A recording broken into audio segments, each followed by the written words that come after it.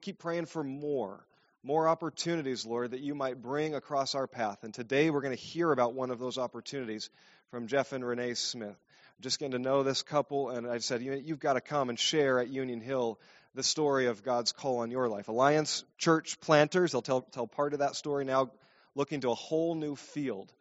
And as we hear and listen to them, would you pray, God, what are you asking of me? You're sending some in a way that maybe you could never imagine, but one step at a time. Lord, what is it today that you have for me? We want more of your heart, Lord. Speak to us. So Jeff, Renee, why don't you come and join me? Be ready to give the story, and the call you'll hear is clear in their life. And it's a scary prayer when you start to pray, Lord, what more do you have for me? What can I do today to serve you? And you keep praying that prayer. And sometimes it turns out in ways that you wouldn't expect. And so we have an opportunity now, we feel, to just pray and ask God, Lord, is there something we can do to support and help this couple? They're serving right now in Valley Church. It's a sister church of ours in Renton. It's a part of our network. But from Houston to Renton to Zimbabwe. Tell us about this story. Welcome. So glad you guys are here with us today. Thanks, everybody. Thank you. Right now, Valley Church is missing their drummer and their piano player. We're grateful to have been able to follow along with you guys online. We've been marching along in Acts with you. We didn't tell you we were, but we have been, and we just want to say thank you for pastoring us from afar. And it's really nice to be marching through Acts with y'all as well. You're about to hear one of my favorite stories from one of my favorite people in the world. And I hope that our history sounds both eerily familiar and is comforting to you. So please give us grace in this moment. We know that these words need to be redeemed as well. And that we hope that they land softly on your hearts, but also call you along with us to do the next step. So without further ado, my dear wife, Renee. Well, I was born and raised in Vermont to a Christian family, strong Christian parents. We went to the small Baptist church out in the country. It was white with a white steeple, stained glass windows. Beautiful. I love my family heritage. I grew up as a farmer's daughter. My parents were dairy farmers. When I was growing up, I didn't really appreciate that very well. The older I get, the more I appreciate that. And my dad was 13th generation dairy farmer. About 95% of my family still lives in the same 3 towns in central Vermont. But Jeffrey was born to a church planting father and mother, and he spent most of his growing up in Ohio near the Cleveland area. And I started attending the church that his parents were pastoring in the city closest to us in about 2010. My parents had decided to go to this church, and I went along with them. And shortly before that, Jeffrey had actually moved to be with his parents in Vermont. And he was back in the sound booth. He was like his dad's right-hand man. He did all the AV, technical kind of stuff. And I was doing the worship side of it. So we were together every Sunday morning for several hours. And he was actually friends with my father first, which is very key, ladies, and to finding the right man for you. I keep telling my daughter Layla this. If daddy does not like the man that you want to marry, then you need to listen and heed him. Obviously, if he is a godly man who's, following the ways of the Lord. And so my dad kept nudging me to talk to him. My mother was like, don't put pressure on her. Leave her alone. But anyways, we started talking. Our very first date was a crisis pregnancy center annual banquet that he helped his dad take care of, running the sound booth and stuff, and I just tagged along. Fellas, I don't recommend that part of it. I don't know what month that was, but in October we started hanging out. We quickly crossed over to dating, I guess, at some point. We were engaged in about February or March, and we were married in June. And it was the best thing that happened to either of us. We don't have time to talk about all that today because we're here to tell you how that brought us to be missionaries to Zimbabwe. So one of the reasons why I married him was because he was not a farmer. I did not want to be a farmer. I did not want that life to raise a family, as wonderful as it was, and all the characteristics and the values that it instilled in me as a person. But I didn't want that. So we got married, and Jeffrey already had a degree in biology. Wasn't really sure how that was going to support a family. He decided to go to nursing school. It took him 2 years. Our goal was to be a one-income family. He tells a story different than I do, but regardless, we both were raised that way, and we wanted to raise a family that way if we could make that work. So going to nursing school was a way that we thought that would be able to happen. So he did that. We started a family. Children, you don't have to come up front, but you do have to stand in case everybody doesn't know that you belong to us. Layla's our daughter. She's 13, almost 14, and Seamus will be 12 in a couple months. You can sit down now. One of each.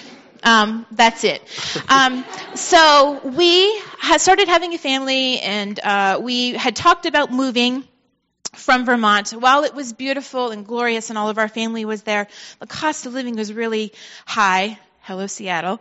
And we just couldn't see how we could make it work, couldn't afford to buy a home and all that stuff. So our parents knew this. Jeffrey's dad said, I'm going to Houston for a second interview, and if they offer this position to me, we are going to go. And we would love that if you guys are going to move, why don't you join us? Because we had been part of his ministry and his Jeffrey's mom, since we started dating and talking to each other. So we said, sure, why not? Let's go. We can be with family, we can serve God, and do the things that we use our abilities. So we moved to Houston. We moved to Houston in 2006. Seamus was just a baby. Layla was a little toddler. And we helped plant churches in various avenues. I was remarking to Craig this morning as we were walking upstairs to the prayer room how wonderful it is to be in a church building. We have not been in a church building in a really long time. We've been in middle schools. We've been in a venue that used to be a tattoo parlor in the heart of Houston and in the center of the LGBT community there. So we've done all kinds of things, even a clubhouse in a big master plan community. So it's wonderful to be with you guys here today. So we continued to help church planting. Whenever Jeffrey's parents needed us, we were there for them. And we lived a suburban life, which was great, moving to the 4th largest city in the United States. And Jeffrey did nursing, and the kids did MDO, and we did the parks, we did the splash pads, we did the moms groups, we did all those kind of things. But we were just running the rat race of life. We didn't see Jeffrey a lot because of nursing schedules.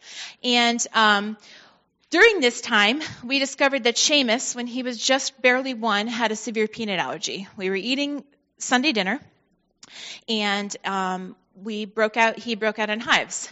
We quickly figured out what it was. We were able to handle it.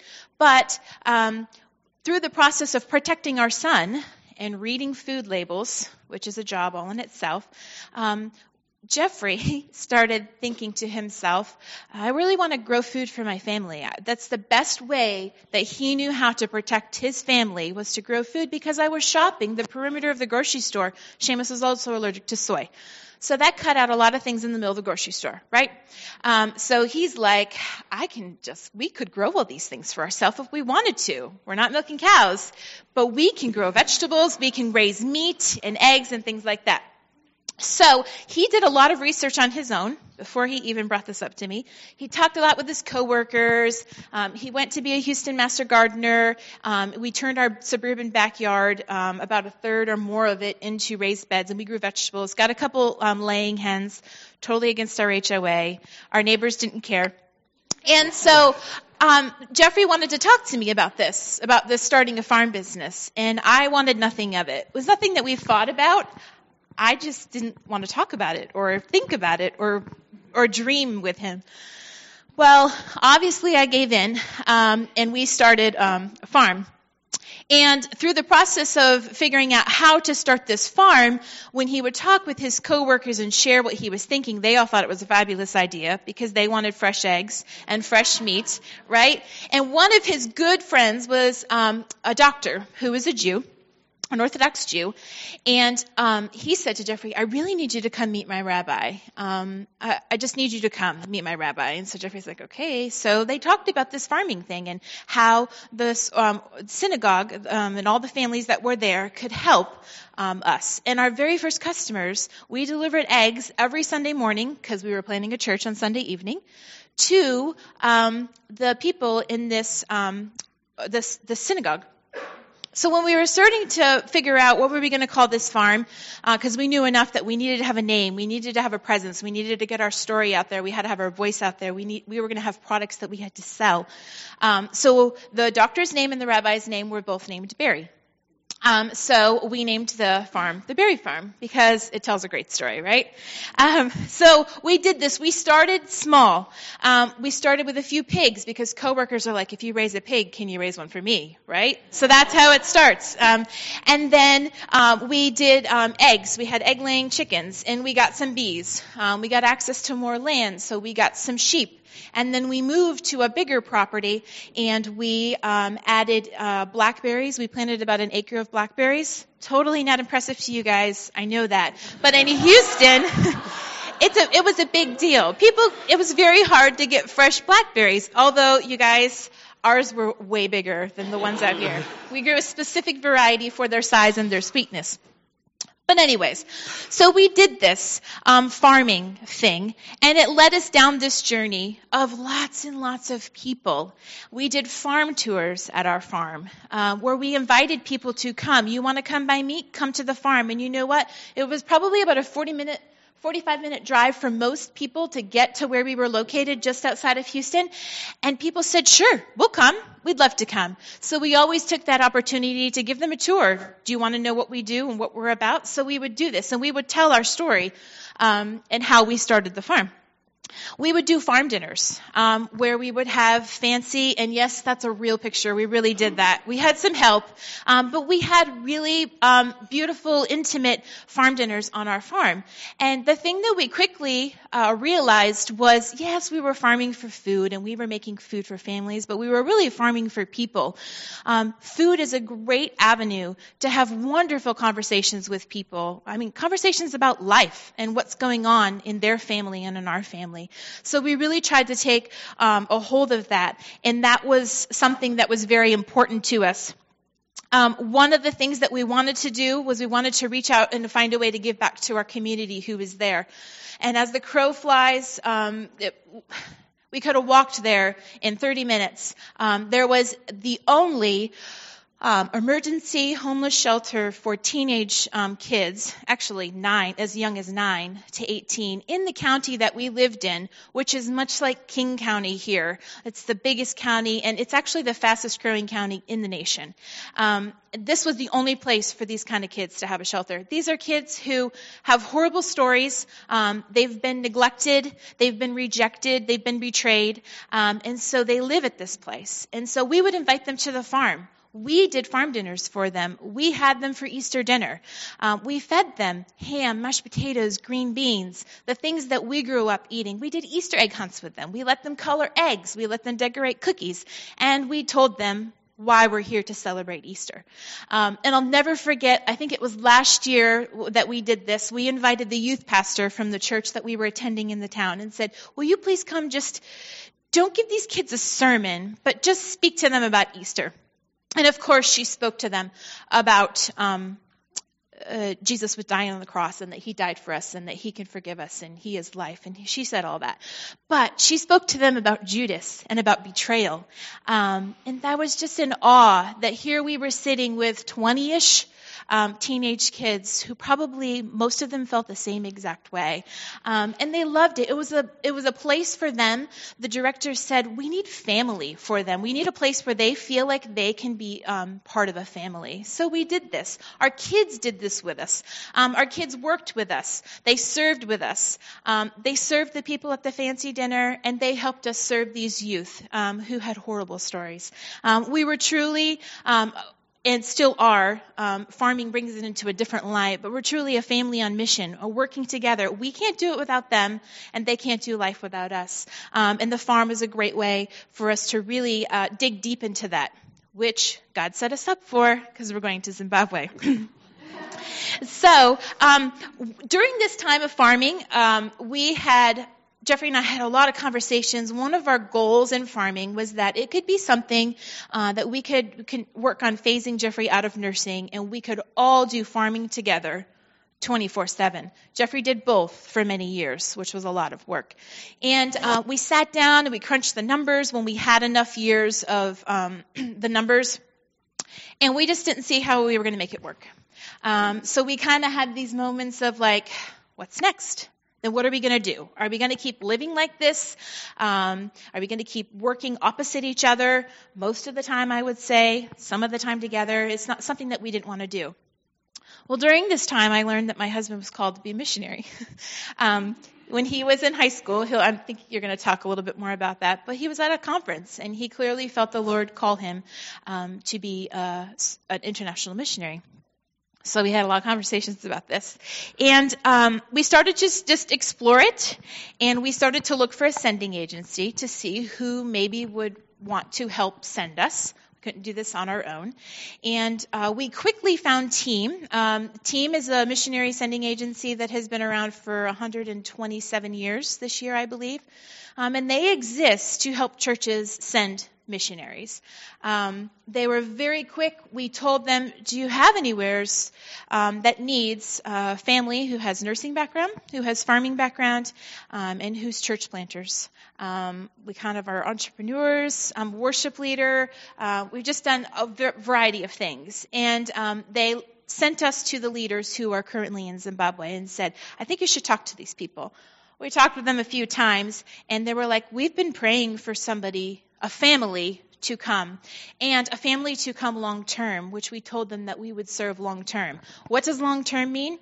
I don't know. As long as we can stand and talk and those kind of things. As long as we're able to is really what it means. So to hear them say that they had been praying for somebody was just confirmation for us, and for them too, that we had that package that they were looking for. I get asked this, especially at the beginning, if I was called to be a missionary. I was not called to be a missionary. I'd never, ever felt that in my life. I had been on a short-term mission trip to Romania, and I've served God all of my life. But I quickly learned that I have been called to a life of faithfulness. I cannot discount the last 15 years that we have been together and see how God has set us up for all of these things, all these life experiences and abilities and talents that He's given us, and not say, okay, I'll go. So I'm just holding fast to God never leads us to places that He doesn't want us to go to, and He does have a plan for us, and we just need to be faithful and to follow that. So I have been called to that life of faithfulness.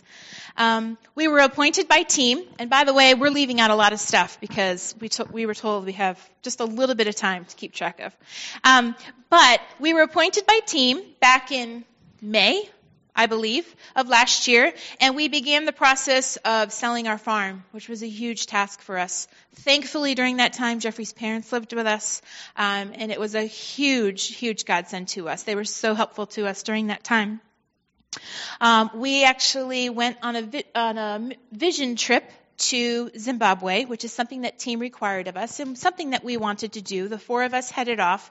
We left Dad as the power of attorney in case somebody wanted to sign a contract to purchase our farm while we were gone.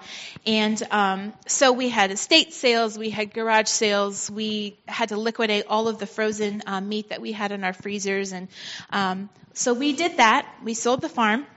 God blessed us greatly. And then we moved into the inner city of Houston. We're very familiar with Houston. Even though we lived out in the country, we were always in the city doing deliveries, meeting new people. And so we moved into the heart of one of the old historic African-American communities there called the Third Ward. I don't even know if Seattle has wards, but Houston has lots of different wards, and we moved into the Third Ward. We actually through a team employee, we learned about somebody who was doing ministry there. And he's like, we met him. He's like, what do you guys need? Jeffrey's like, we need a house to live in because we just sold our farm. He's like, I got one.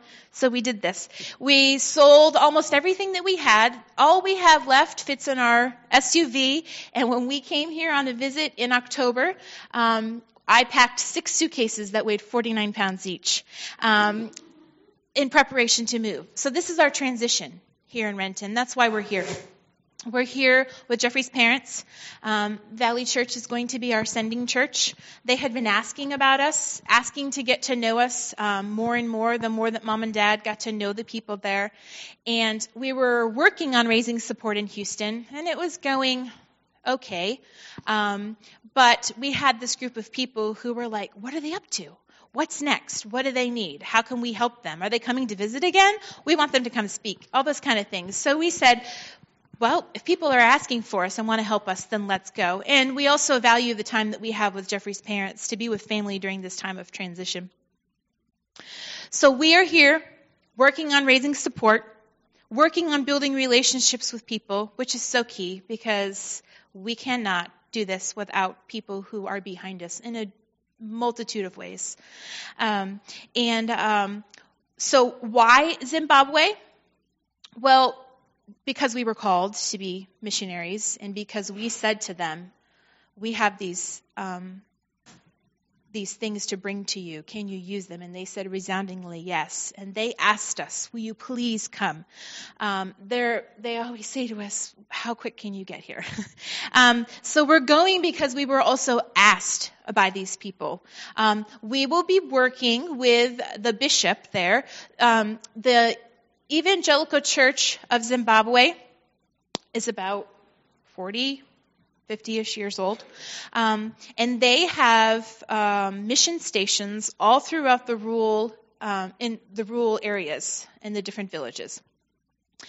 Some of these mission stations have clinics, medical clinics. Some of them have places to teach kids life skills. They almost always have a church, and they have schools there as well.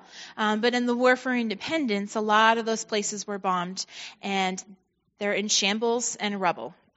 Looks like a war zone. And so the bishop said, I need help. I can't get these back up and running by myself. My pastors are stretched thin, and I need people to come help me. So we said, okay, we'll come. So that's what we're going to do. We are going to help the Evangelical Church there restart those mission stations, which will take a lifetime. Unless we can get a lot more missionaries to come and we can speed up the process. But that's who we are, and that's what we're doing and why we're doing it. See why I love that story? I mean, I've heard her tell that more than once. I still am crushed to hear that that's our tale. Thank you for bearing with us while we do that. I just want to take a little time and unpack a little of those things. I know we only have a few minutes, so we're giving you the brief Reader's Digest version of this, but we want to answer the whole why would you do this question, and why, more importantly, why should we do it too? So we don't want to leave that hanging out there and just make this about us, because it's certainly not about us. We actually prize diminishing ourselves so that he can be elevated in this. First thing I want to tell you is in the Christian Missionary Alliance, we cultivate missionaries and church planters. This is not haphazard. I am 5th generation Christian Missionary Alliance. My mother can trace all the way back through Allegheny Center Alliance Church in Pittsburgh, Pennsylvania, 4 generations of Christian Missionary Alliance. You don't see missionaries and church planters standing before you just because of some lightning bolt from God that struck us and said, Zimbabwe. This is hundreds of years of family on mission. Not just my family is on this mission. My family before us was on this mission. And their family before them was on this mission. You're seeing a continuation of family on mission. I just learned we were 5th generation. I only know 3, but I just learned that. I was called to be a missionary through a life. You guys probably know this, that every 3 years for senior high kids, there's a life conference. Life stands for Life Investment for Eternity. I mean, wow, who sends their kid for You're 15, go talk about your eternity. But I was lucky enough to have my freshman and senior year be the 3-year cycle, so I attended 2 of them.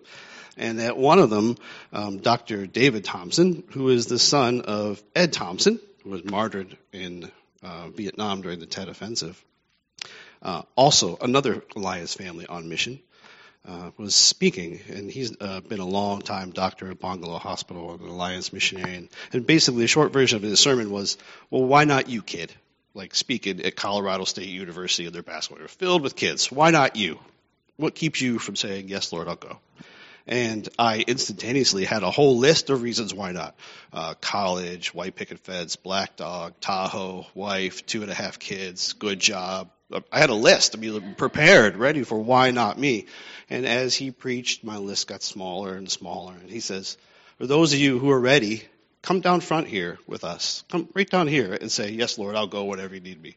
And I found myself down there, even though I was not in agreement with this, really. The Holy Spirit's moving my feet down there.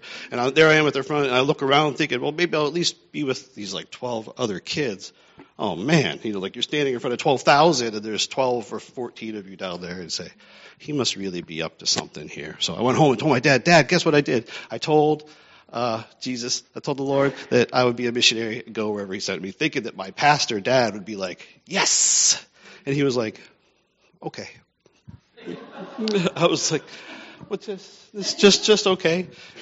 I didn't know then, but I know now that my dad knew what we were signing up for, that you were signing up for all in. So it's easier for us parents to ask our kids to do the white picket fence, black dog, Tahoe. That makes sense to us. That's what our culture values. But when you say, Dad, I'm going to be a missionary, he knows one day you're going to go around the world and you're going to take your grandkids with him. So he knew what that meant.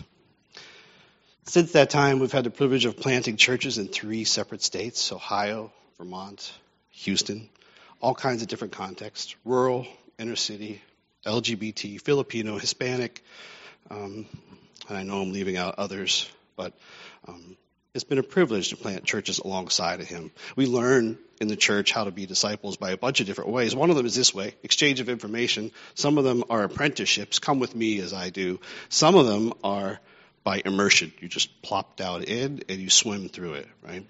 I had the privilege of growing up from a pastor who taught me like this, and then he apprenticed me and says, walk with me and do as I do. That's where discipleship teeth are cut, and I was blessed to have a dad and a mom who are on mission already with Christ, who says, come with me and walk with me and do as I do. This is the first example, the New Testament example of family, right?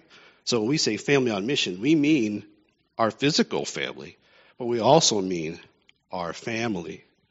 And I would draw this loop from Renton, who says, we're with you. Go ahead, go. Today, we're happy to expand our relationship from Renton to Union Hill and say, family on mission. Hear us, walk with us, immerse with us. So in the Christian Missionary Alliance, we cultivate missionaries and church planters. I humbly ask you that you would consider praying for your children, that it's okay, and give them permission, if they're called of the Lord, to be missionaries. Take your family and say, yes, Lord, I trust you with them. If you will have them, and if they are called, I will be strong enough to go with my family on mission. So I humbly submit that. Not only do we cultivate the Christian Missionary Alliance missionaries and church planters, we know that we are all called. I'm skipping over lots of things here, but Matthew 28, go make disciples. That was what our Lord told us his biggest priority was.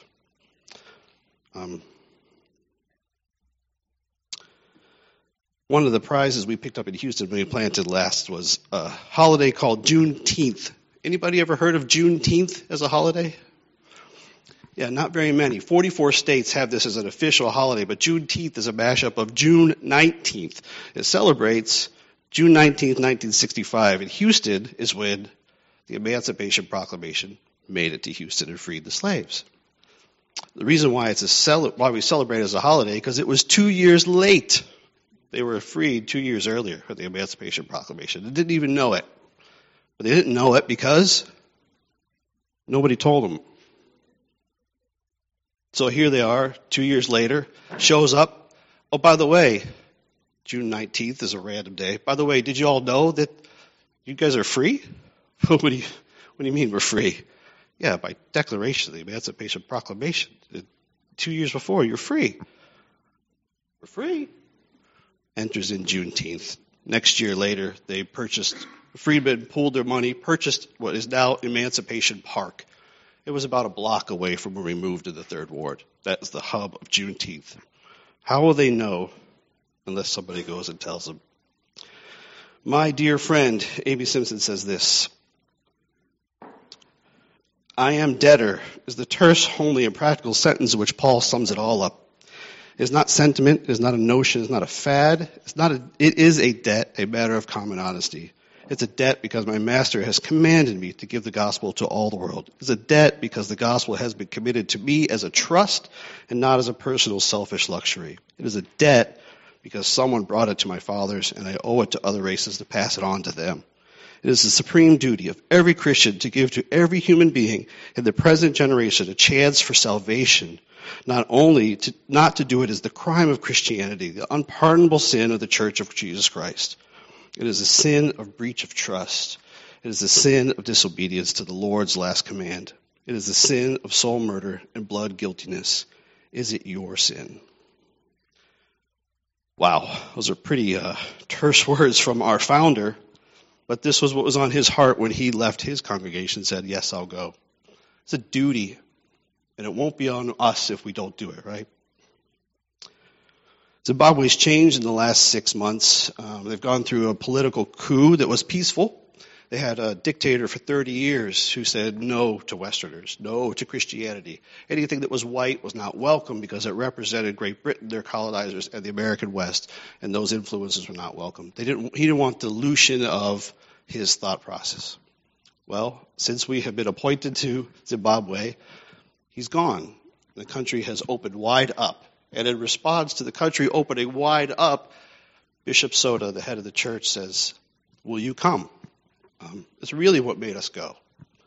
Not because we wanted to go to Zimbabwe, or we picked Zimbabwe, or we love Zimbabwe. We are loving Zimbabwe, by the way. It's because the call was, will you come and help us? You probably recognize those words. Acts 16. You're coming up on them. So I don't want to give it all away, but you're coming up to this. This is a famous Macedonian call, and you'll know this. Or Paul says, I wanted to go here, but I was blocked by the Spirit of Jesus. Not just the Spirit. I was blocked by the Spirit of Jesus to go here. I tried to go here, and I was blocked. And in a vision, I hear a man from Macedonia say, will you come and help us? This is our story. This is how we got to Macedonia. So when I take, will you come and help us, and put it up against my founding father in the history of Helion saying, it is not only your obligation, it is your debt. Somebody gave it to you. Don't keep it to yourself. Send it on to them. This is where the Smith family found themselves, that crucible, saying, will you do that? And our answer was resounding, yes, we will. But to do that, that's what it took giving up. It took giving up those beautiful things that you saw. It had a cost. This week we lost Billy Graham. Team is uniquely tied with Wheaton College, and Billy Graham was an alum there. That's where his museum is. So when we left with MO, we got to tour the Billy Graham Museum. And there, standing first as you walk in, is a banner of a Billy Graham quote. Some say there are many closed doors around the world. I'm not concerned about the closed doors. God has the power to open them in his timing. I'm concerned about the ones that are open and that we do not enter. Thank you, Billy, for those words. Put all that together in a mind and a heart like ours, and our answer is, will you come and help us? Absolutely, we'll come and help you. How could I not? The cost. It's hard to stand in front of you and tell you that, yes, we will go, knowing that all we've done to get to a place even to say yes. The first thing that happens when you say yes to the Lord is he begins to show you what is in your way of saying yes. And that is hard to tell. if I'm vulnerable and honest with you, it's hard to see the things that keep me from him. It's hard to see the things that I have built that keep me from following him or saying yes to him. He took me through this pattern. Call of Elijah. I'm going to skim through this for time's sake. Call of Elijah. When Elijah was called by Elijah, his response was, he found a farmer in the field, and his response was, he killed his oxen and broke down the plow and burnt it. No going back. Jesus called his first disciples in Matthew 4. He found them fishing, and he said, just leave your nets right there and come follow me. No going back. The cost of following Jesus, Matthew 8. But Lord, what do we do about the dead? Well, let the dead bury the dead. Just come with me. Lord, what do I have to do as a rich man to enter the kingdom? Keep all the commandments. Yeah, I did that, but there's got to be something else. Okay, there is something else. Sell everything you have and give it to the poor. He went away sad. Calling of Paul, Acts 9, also you're coming to. Go tell Paul, I want him. But by the way, let him know that I'm about to show him all he's going to suffer for in my name. What's the cost? It's always been the same. We didn't invent it. We're just doing it. The cost has been this. All in. All in. Nothing back. That's why everything we have fits in our SUV. Not because I think that's a great plan. It's a scary plan. But it's his plan. I sold the farm of our dreams. I liked my cowboy hat and my freedom and my crisp mornings and even my sweltering afternoons. I liked hay in the summertime. I liked newborn lambs. I liked that the newspaper came out and wrote articles about us, even though they were liberal, but could not stop telling the story of a family and faith. I liked all these things. What did I have to give up? Everything. Because that's what he gave me. It's not mine. All in is the only way. My dear friend, A.B. Simpson, one last time. If Christ were here today, his willing feet would go to these dark, sad, lost lands. If Christ were here today, his hands would be stretched out to the perishing heathen as they were stretched out on the earth to the suffering of the lost. If Christ were here today, his voice would cry once more in the ears of the weary and the heavy laden, come unto me and I will give you rest. But Christ is not here today in literal flesh and blood. Christ has passed within those heavenly gates, and his hands and his voice are lifted up before the throne for you and for me. But he is asking for your feet, for your hands, for your voice. Oh, will you be the feet for him to go upon the mountains of darkness and sin? Will you be the hands of him to feed the perishing multitudes for whom his heart is moved with compassion? Will you be a tongue for him to tell of his love, his mercy, and his precious blood? Will you take the cross that has redeemed you and pass it on to your perishing brother? Will you take the cup of salvation, has quenched your burning thirst, and hand it to the famishing children of the heathen world? Will you lay up in store this mighty recompense, some glorious day when he shall say, I could not go, but you went for me. I could not speak, but you spoke for me. Inasmuch as ye did it unto them, you did it unto me. Let me leave you with this final church planting thought on Church Planting Sunday. And thank you for hearing our story and for our heart. We know that our history very much binds us together. In the Alliance, this is not new news in the Alliance. This is old news in the Alliance. And I'm glad to be in an Alliance church, not in an Alliance tattoo parlor.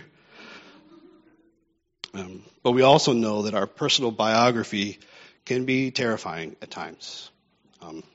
I know this leaves probably more questions than answers when I tell you this. And it's okay. We can walk through them together in this relationship that we're building together.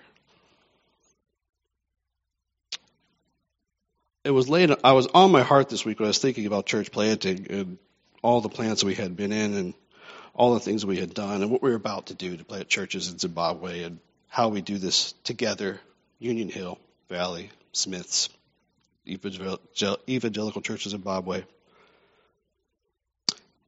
And lastly, I would boldly and humbly submit, let's start planting churches where they're asking us to plant them. And do it with all the fervor we have. I'll explain that next time I'm allowed to speak, but let's start saying no to the places where we want to plant. And let's start saying yes to the places that are saying, will you come and help us? I think A.B. Simpson would be proud of us for saying, yes, I don't know what that all looks like, but yes, I will come and help. Yes, I know the cost, and yes, I will still come. Renee is going to show you one of her other multi-talented sides now. I'm going to play something that's special to our heart, and I'm sure to yours too. Most A.B. Simpson songs are completely unsingable in that hymnal. I mean, they make wonderful prose and horrible worship songs. But he got it right with this one. This is the one that, I don't have any tattoos, but if I was going to have a tattoo, it would be of the Alliance logo. It's the modern day St. Patrick's clover. As Renee sings this song, and you sing it with her, consider this. Will you help us? I can't do this without you. This is not just my call. This is the call of the Church of Jesus Christ. The Church of Jesus Christ is made up of disciples, learners, those that love him and share his heart. Is that this place? Is that this place that will join Valley in saying yes to this? Is that this place that, as A.B. Simpson would say, give in faith, and then give in sacrifice, where you don't even know where it's coming from yet?